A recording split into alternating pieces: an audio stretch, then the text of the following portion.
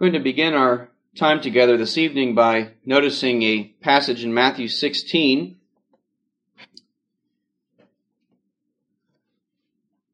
Matthew chapter 16, and starting in verse 13 there. It says, "When Jesus came into the region of Caesarea Philippi, he asked his disciples, saying, 'Who do men say that I, the Son of Man, am?' So they said, 'Some say John the Baptist, some Elijah, and others Jeremiah, or one of the prophets.' He said to them, 'But who do you say that I am?' Simon Peter answered and said, 'You are the Christ, the Son of the living God.' Jesus answered and said to him, 'Blessed are you, Simon Bar-Jonah, for flesh and blood has not revealed this to you, but my Father who is in heaven. And I also say to you that you are Peter, and on this rock I will build my church, and the gates of Hades shall not prevail against it. And I will give you the keys of the kingdom of heaven. Whatever you bind on earth will be bound in heaven. Whatever you loose on earth will be loosed in heaven.' And then he commanded his disciples that they should tell no one that he was Jesus the Christ." Now this passage is one that we refer to rather frequently. But this evening we want to think about this passage, or the reason that we started with this passage is because we're going to be talking about the Pope. And when you do some research into Catholicism and try and understand what Catholics believe about the Pope, you'll find that it all kind of filters back to what we just read there in Matthew 16, in this confession that Peter made concerning who Christ is and Christ's words subsequently. They will claim that Peter was the first pope, and that from Peter then there was a succession of popes down through time, even up until today.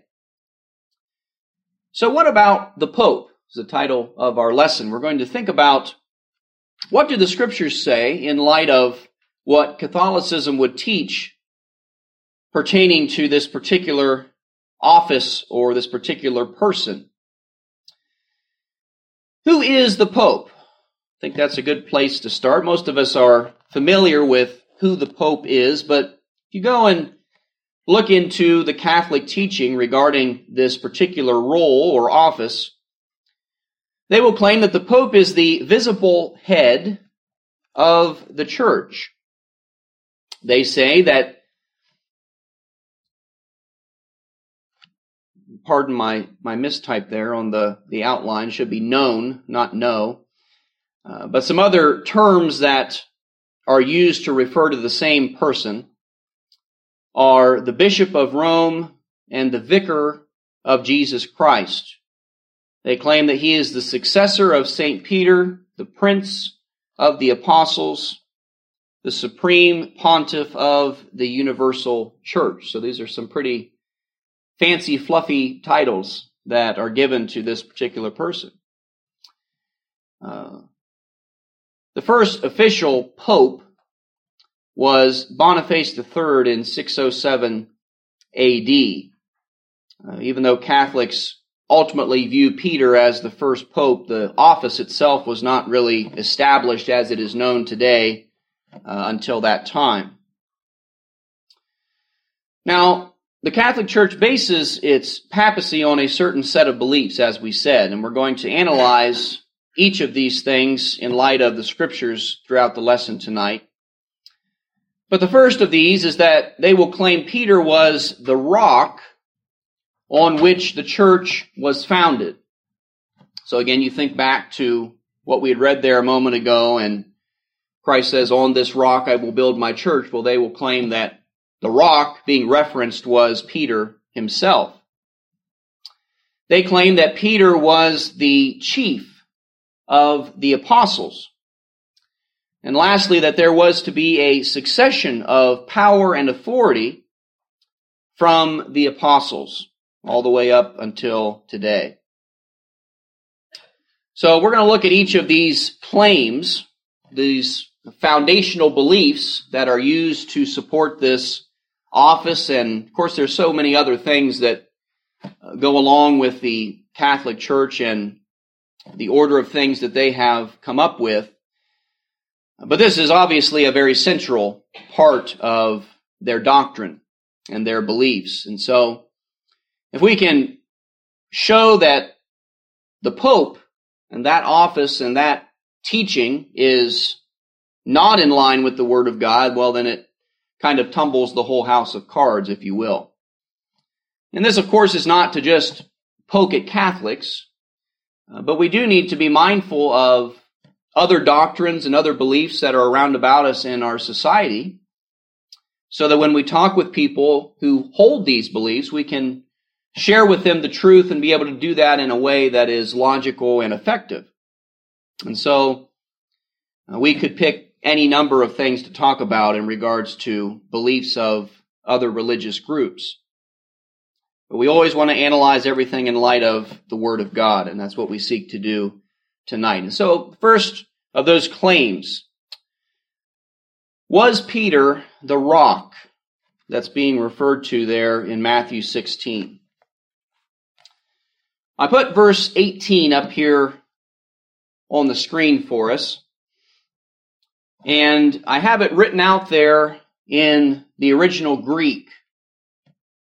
And we know, of course, that the New Testament was originally written in the Greek language and then later translated into English and virtually every other language that man has invented as of today. But I did that so that we could line up the original text with the English translation, and we can match up by color there each of those words and how it was rendered into the English.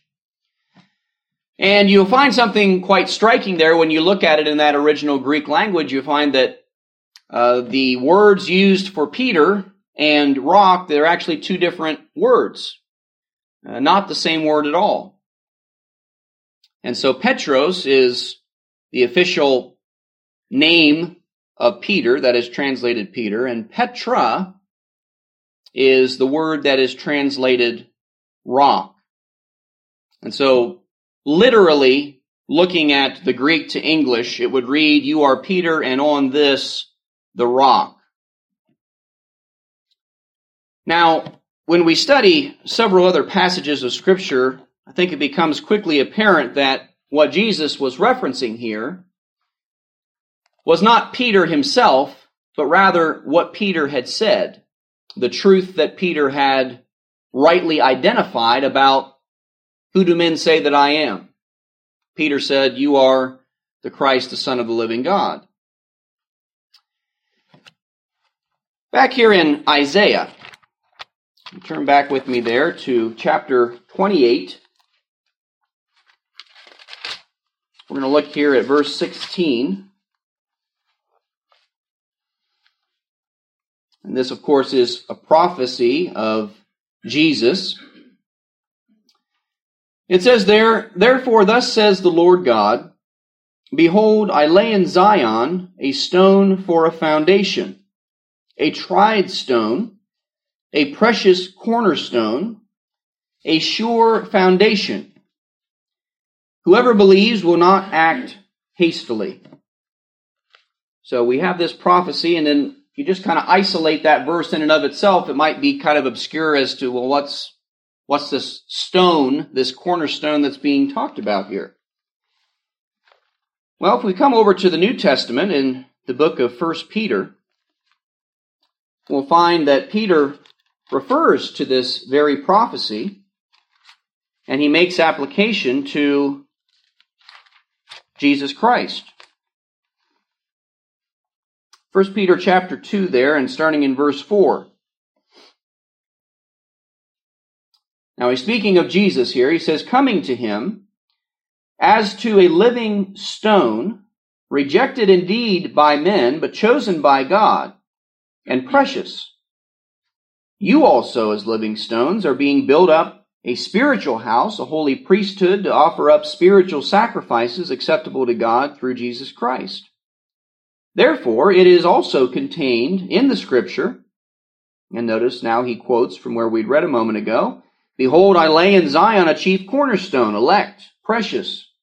He who believes on him will by no means be put to shame. Therefore, to you who believe, he is precious. He being Christ, of course. But to those who are disobedient, the stone which the builders rejected has become the chief cornerstone, and a stone of stumbling, and a rock of offense. They stumble being disobedient to the word to which also they were appointed. So here we see that this stone, this foundation, this cornerstone, from which all the rest of the kingdom would be constructed, was indeed and is indeed Jesus the Christ. Now we turn back here also to 1 Corinthians chapter 3. And you look there with me at verse 11. And it says, No other foundation can anyone lay than that which is laid, which is Peter the apostle. No, it doesn't say that, does it? It says the foundation is Jesus Christ. And you turn a few pages over there to chapter 10 and look at verse 4. And notice here again we find kind of a different context, but yet Jesus is being referred to, and again, notice the way in which he is described. As it talks about the Israelites as they were there in the wilderness, it says they all ate the same spiritual food, they all drank the same spiritual drink, for they drank of that spiritual rock that followed them, and that rock was Christ. So throughout the Scriptures, we see consistently that Jesus is referred to as this rock, this cornerstone. And so when we bring that knowledge back to the passage that we have been considering here in Matthew chapter 16, it becomes very apparent and everything matches up. And we understand that what Jesus was meaning when he said he would build his church, the foundation was that he is the one that the prophet had written of. He is this stone, this solid foundation, as Peter had correctly identified. Was Peter the chief apostle? That again is the second claim that the Catholic Church makes in support of the office of the Pope. Was Peter the chief apostle?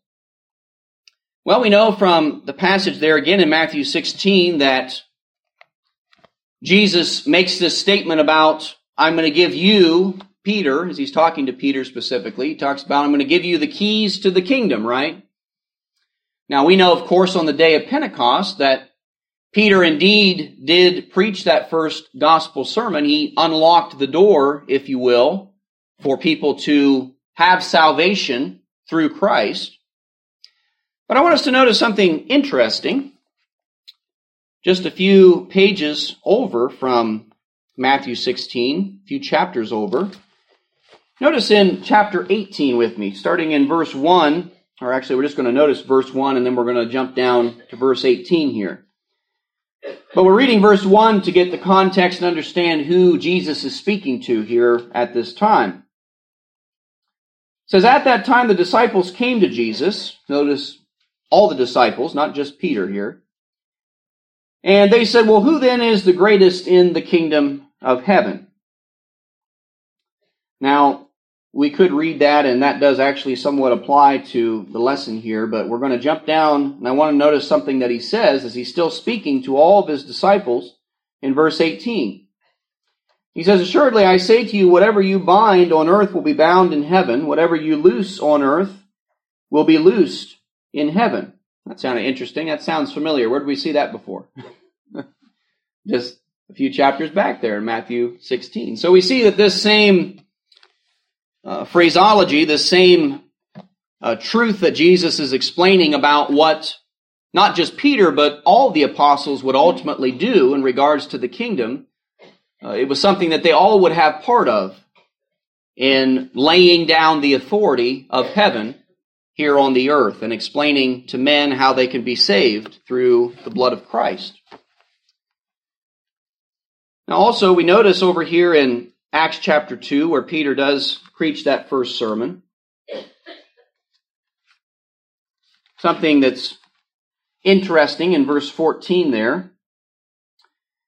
It says, Peter standing up, notice, with the 11, raised his voice and said to them, and of course he begins his speech there, but you notice that Peter stood up with the other apostles. It wasn't just him all by himself as though they had conceded that, well, Peter is the chief apostle, and so we'll just sit down and let him do his thing. They all stood together. Now, Peter, of course, was the one speaking, but I think that's an important detail that, again, leads us to the correct answer to the question that we are asking here. Was Peter indeed the chief apostle?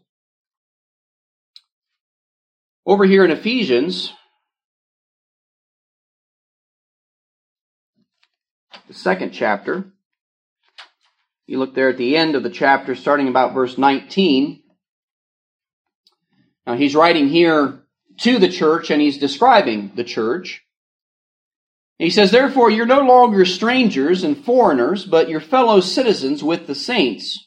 You're members of the household of God, having been built on the foundation of, notice, the apostles and prophets, Jesus Christ himself being that chief cornerstone. We talked about that earlier.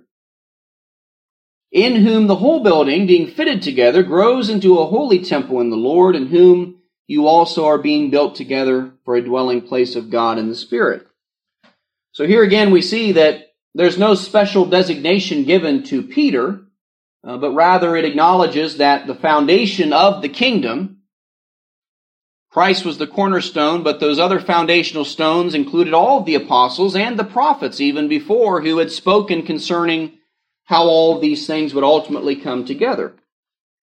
And so we are built upon that foundation as the household of God. Now, another place we might look to give us some insight is in Acts chapter 15. At this time, in the context, you remember how Paul, in his travels, he'd encountered several who were being taught by brethren that had come up from Jerusalem that, well, they needed to keep certain things in regards to the old law of Moses, even though they were putting on Christ and following Christ. So they determined they're going to go down to Jerusalem and figure out, is this really what the church here is teaching? Or are these people acting on their own authority? We need to make sure that we're all teaching the same thing and being of the same mind, in other words. And so they all come together to have this council and to discuss these matters. So in Acts 15, we're going to notice just a sampling of verses throughout the chapter here. First of all, in verse 7, it says, when there had been much dispute, Peter rose up, and he said to them, men and brethren, you know that a good while ago God chose among us that by my mouth the Gentiles should hear the word of the gospel and believe. And so he begins to speak and to share some things of his own experience to help them come to the proper understanding of the truth. But then you'll notice as you go down through the happenings here, you jump to verse 12, it says, all the multitude kept silent and listened to Barnabas and Paul, declaring how many miracles and wonders God had worked through them among the Gentiles. And after they had become silent, James answered and said, men and brethren, listen to me. And so now James has something to share. In verses 19 and 20, James is still speaking here, and he gives his opinion. He says, I judge that we should not trouble those from among the Gentiles who are turning to God, but that we write to them to abstain from things polluted by idols, from sexual immorality, from things strangled, and from blood. And in verse 23, as they finally determine that the best course of action is to write this letter and make sure that all the congregations that had been established at that point are on the same page as to what the truth of the matter is. It says there that they wrote this letter by them, the apostles and elders and the brethren, to all the various other locations. But you notice there it doesn't say from Peter, the head of the church, or anything of that nature, any of those fancy titles that we had noticed there at the beginning, but they all collectively were writing in agreement with the Spirit of God. What was Peter's attitude? That might be another good place to look, right? Well, what did Peter think of himself?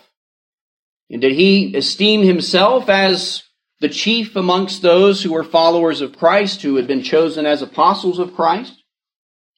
You jump back a few pages to chapter 10. Remember here where Peter comes to the household of Cornelius and the first Gentiles are converted to Christ. In verses 25 and 26 is what we want to notice. There it says, as Peter was coming in, Cornelius met him and fell down at his feet and worshipped him. Now you'll see people do that today with the Pope. They'll fall down and they'll kiss his ring and do things of this nature to really offer him worship as though he is an object of worship. Now notice what Peter does. In the next verse, Peter lifted him up. He said, stand up, I myself am also a man.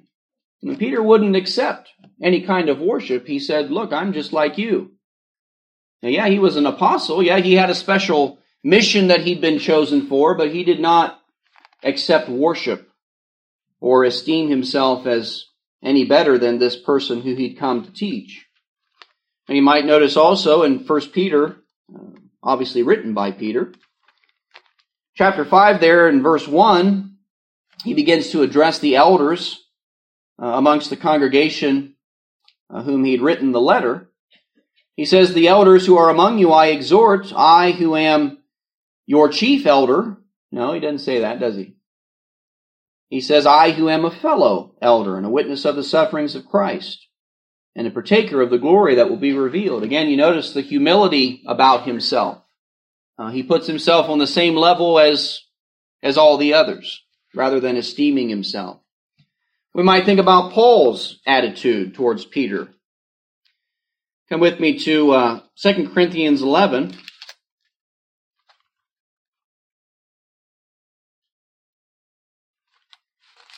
We'll look there at verse 5. This isn't necessarily specifically about Peter, what we read here, but we see Paul, in talking about him in comparison with the other apostles, he says, I consider that I am not at all inferior to even the most eminent apostles. So that's a clue, isn't it? Because if Peter was indeed the chief apostle, you'd think Paul would be acknowledging that here and say, well, I may not be a Peter, but I'm still pretty good, something to that effect. But no, he says, I'm just like all the other apostles. And then we have an interesting happening that takes place in the book of Galatians that Paul records for us. Here in Galatians, the 2nd chapter, we're going to start there in verse 6. And we'll read down through about verse 14. Paul says, from those who seemed to be something, whatever they were, it makes no difference to me. God shows personal favoritism to no man. For those who seemed to be something added nothing to me. But on the contrary, when they saw that the gospel for the uncircumcised had been committed to me, as the gospel for the circumcised was to Peter, for he who worked effectively in Peter for the apostleship to the circumcised also worked effectively in me toward the Gentiles. He says, when James and Cephas, that is Peter, and John, who seemed to be pillars, perceived the grace that had been given to me, they gave me and Barnabas the right hand of fellowship, that we should go to the Gentiles and they to the circumcised. They desired only that we should remember the poor, the very thing which I also was eager to do. And then he says in verse 11 that when Peter had come to Antioch, I withstood him to his face. Now, do you hear about people withstanding the Pope to his face these days? And you wouldn't dare do that, right? Because he makes the rules. He's the spokesperson of Christ here on the earth. We don't question the Pope. But here we find Paul confronting Peter to his face. And why did he do that? He says he was to be blamed, for certain men came from James who would eat with the Gentiles, but when they came, he withdrew and separated himself, fearing those who were of the circumcision.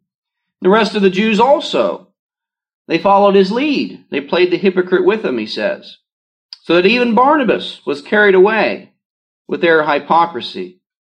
When I saw that they were not straightforward about the truth of the gospel, I said to Peter before them all, if you being a Jew live in the manner of Gentiles and not as the Jews, why do you compel Gentiles to live as Jews? So it's becoming quite apparent, I think, at this point that the Bible does not support in any way the idea that Peter was somehow superior to any of the other apostles or any of the other Christians even. But finally on this point, what did Christ say about the matter? That seems like the deciding factor in any dispute, right? What did Jesus say? Well, let's come back here to Luke chapter 22. First of all, Luke chapter 22, we'll look at verses 24 through 27. It says, there was a dispute among them as to which of them should be considered the greatest. This is the disciples now.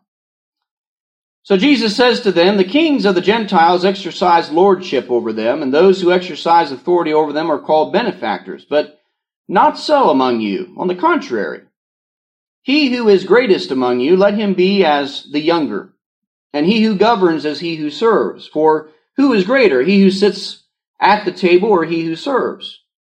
Is it not he who sits at the table? Yet I am among you as the one who serves. So Jesus, of course, acknowledging his own example, but he's basically saying, look, this is not what it's all about. We're not setting up some kind of hierarchy of who's most popular or who's most important. You're all servants.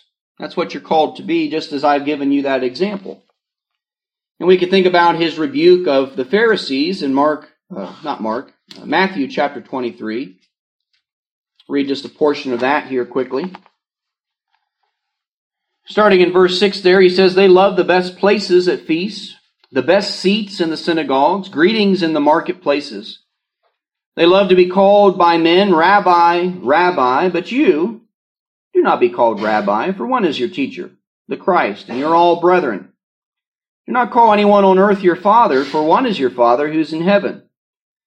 Do not be called teachers, for one is your teacher, the Christ. But he who is greatest among you, again we see, shall be your servant. So we don't read about any particular saint being granted the Pope mobile, right? I always laugh when I see that. I think, Catholics.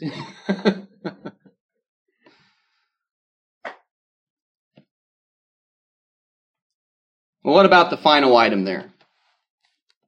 Did the apostles, namely Peter, have successors? Oh my, look at all those scriptures. We got to look at all those. Well, let's think about the requirements for apostleship that were given in the pages of the New Testament. Let's first come to Acts chapter 1.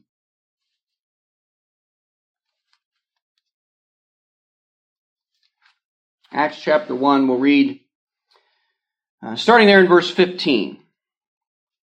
And we're actually going to read down through the end of that chapter there. So it says, in those days Peter stood up in the midst of the disciples. Altogether the number of names was about 120. And he said, men and brethren, this scripture had to be fulfilled, which the Holy Spirit spoke before by the mouth of David concerning Judas, who became a guide to those who arrested Jesus. For he was numbered with us and obtained a part in this ministry. This man purchased a field with the wages of iniquity, and falling headlong, he burst open in the middle, and all of his entrails gushed out, and it became known to all those dwelling in Jerusalem, so that the field is called in their own language, Akel Damah, which is the field of blood. For it is written in the book of Psalms, let his dwelling place be desolate, and let no one live in it, and let another take his office. Therefore, of these men who have accompanied us all the time that the Lord Jesus went in and out among us, beginning from the baptism of John, to the day that he was taken up from us. You read about that earlier in the chapter there. He says, one of these must become a witness with us of his resurrection. So there's your qualifications, you see. As somebody who had to have been with them throughout the ministry of Christ, who'd been witness to all these things that had happened. So they proposed two different individuals. Joseph called Barsabbas, who was surnamed Justus, and the other was Matthias. So they prayed and they said, you, O Lord, know the hearts of all. Show which of these two you've chosen to take part in this ministry and apostleship from which Judas by transgression fell. So they cast the lots, and the lot fell on Matthias, and he was numbered with the 11. Now, of course, we know that the only exception to that was with regards to Paul. And he was later chosen as an apostle. But there's some details that we need to note in regards to Paul. First we go to 1 Corinthians 15 here in verse 8. Now, in the verses leading up to this, Paul is giving different examples of Christ's appearances after he had been resurrected. And so he appeared here and there and to different people, but then he says, last of all, verse 8, he was seen by me also, as by one born out of due time. So even though Paul had not been with Christ throughout his ministry, he did still witness the resurrection or the resurrected Christ firsthand. That's an important detail that we need to note there. Now, notice with me over here, Galatians chapter 1 and verse 1, as Paul is introducing this letter, and you want to note the way that he describes himself here. He says, Paul, an apostle not from men nor through man, but through Jesus Christ and God the Father, who raised him from the dead. He goes on and says to the churches there in Galatia. So it's important to note that we don't see anywhere where apostles were made just because men decided they should be apostles. Even Paul here, as he thinks about his own apostleship, he says this is not something that has come through men, but God has chosen this and approved this. Now, come back again with me to Acts 1. We're going to read a little bit earlier on there in the chapter. Acts 1, starting in verse 4 now. It says, being assembled together with them, he commanded them not to depart from Jerusalem. Christ is still with them at this point. So his instruction is not to depart Jerusalem, but to wait for the promise of the Father, which he said, you have heard from me. For John truly baptized with water, but you shall be baptized with the Holy Spirit not many days from now. Therefore, when they'd come together, they asked, saying, Lord, will you at this time restore the kingdom to Israel?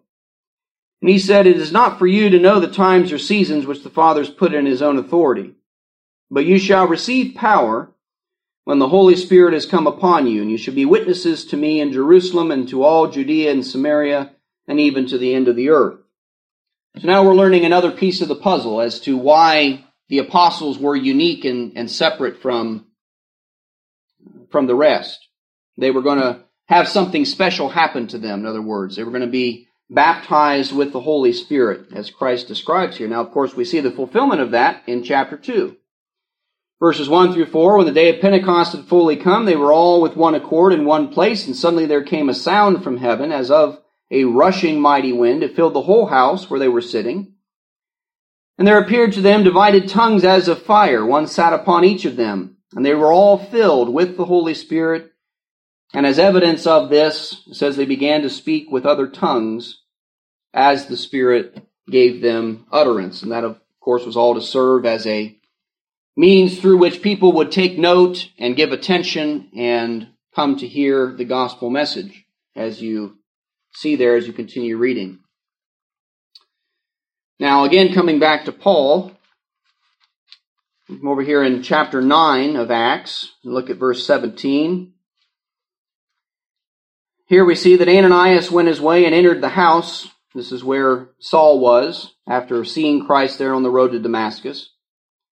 So he enters the house and he lays his hands on Saul. He says, "Brother Saul, the Lord Jesus, who appeared to you on the road as you came, has sent me that you may receive your sight, and then notice also be filled with the Holy Spirit." So the same unique thing was going to take place for Paul as well. And you'll note that in 1 Corinthians chapter 2, in verse 13 there, the writings of the Apostle Paul, in describing the things that he is teaching, he says, "These things we also speak not in words which man's wisdom teaches, but which the Holy Spirit teaches," comparing spiritual things with spiritual. So, very unique set of circumstances for those who were chosen as apostles of the Lord Jesus Christ. Now, as we think about what did the apostles do as they began to establish the church throughout the known world? Was there some kind of succession of the apostles? Well, no, we don't see that. Actually, what we see is that in each church, there were elders that were established to give oversight to the Christians there in each location. Let's come over here to Acts chapter 20. We'll look at a couple verses here specifically. Acts chapter 20, and we're going to look at verse 17 and also verse 28. Here it says, "From Miletus, Paul sent to Ephesus and called for the elders of the church." And so they come and he begins to say a number of things to them. In verse 28 specifically, notice he tells them to take heed to themselves and to all the flock among which the Holy Spirit has made you overseers, to shepherd the church of God which he purchased with his own blood. Peter also himself gives insight as to what these elders were to be doing, what the purpose of that particular appointment was. Again, coming back to 1 Peter 5, we'd read verse 1 earlier where Peter identifies himself as a fellow elder to those that he was writing to. Verse 2, he says, "Shepherd the flock of God which is among you, serving as overseers, not by compulsion, but willingly, not for dishonest gain, but eagerly, not as being lords over those entrusted to you, but being examples," he says to the flock. "And when the chief shepherd appears," and he's not talking about himself, he's talking about Jesus. "When Jesus appears, you'll receive the crown of glory that does not fade away." And again, just to come back and notice one other bit of information on this point in Acts 14, you'll notice in verse 23 that as Paul and his companions are making their way back through where they had previously been, preaching the gospel and establishing different congregations, it says they appointed elders in every church and prayed with fasting and commended them to the Lord in whom they had believed.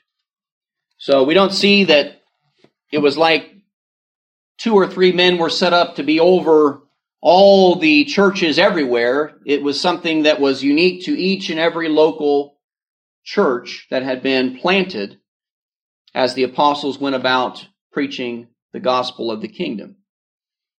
And so these men were given as shepherds over each local flock. A sharp contrast again to the hierarchy that we see even today with Catholicism. And so the Bible makes plain that Christ is the only head of the church. He is the only one that has any authority to make any kind of law, to make any kind of decision regarding his kingdom. He is the king. And several passages that we'll note here just to establish that fact. We come over to Colossians. In chapter 1 there, verse 18, it says that he is the head of the body, the church, who is the beginning, the firstborn from the dead, that in all things he may have the preeminence. The preeminence belongs to Christ and Christ alone. No man is to be elevated to the place of God, or to be respected as God is respected, or let alone be worshipped as God is worshipped.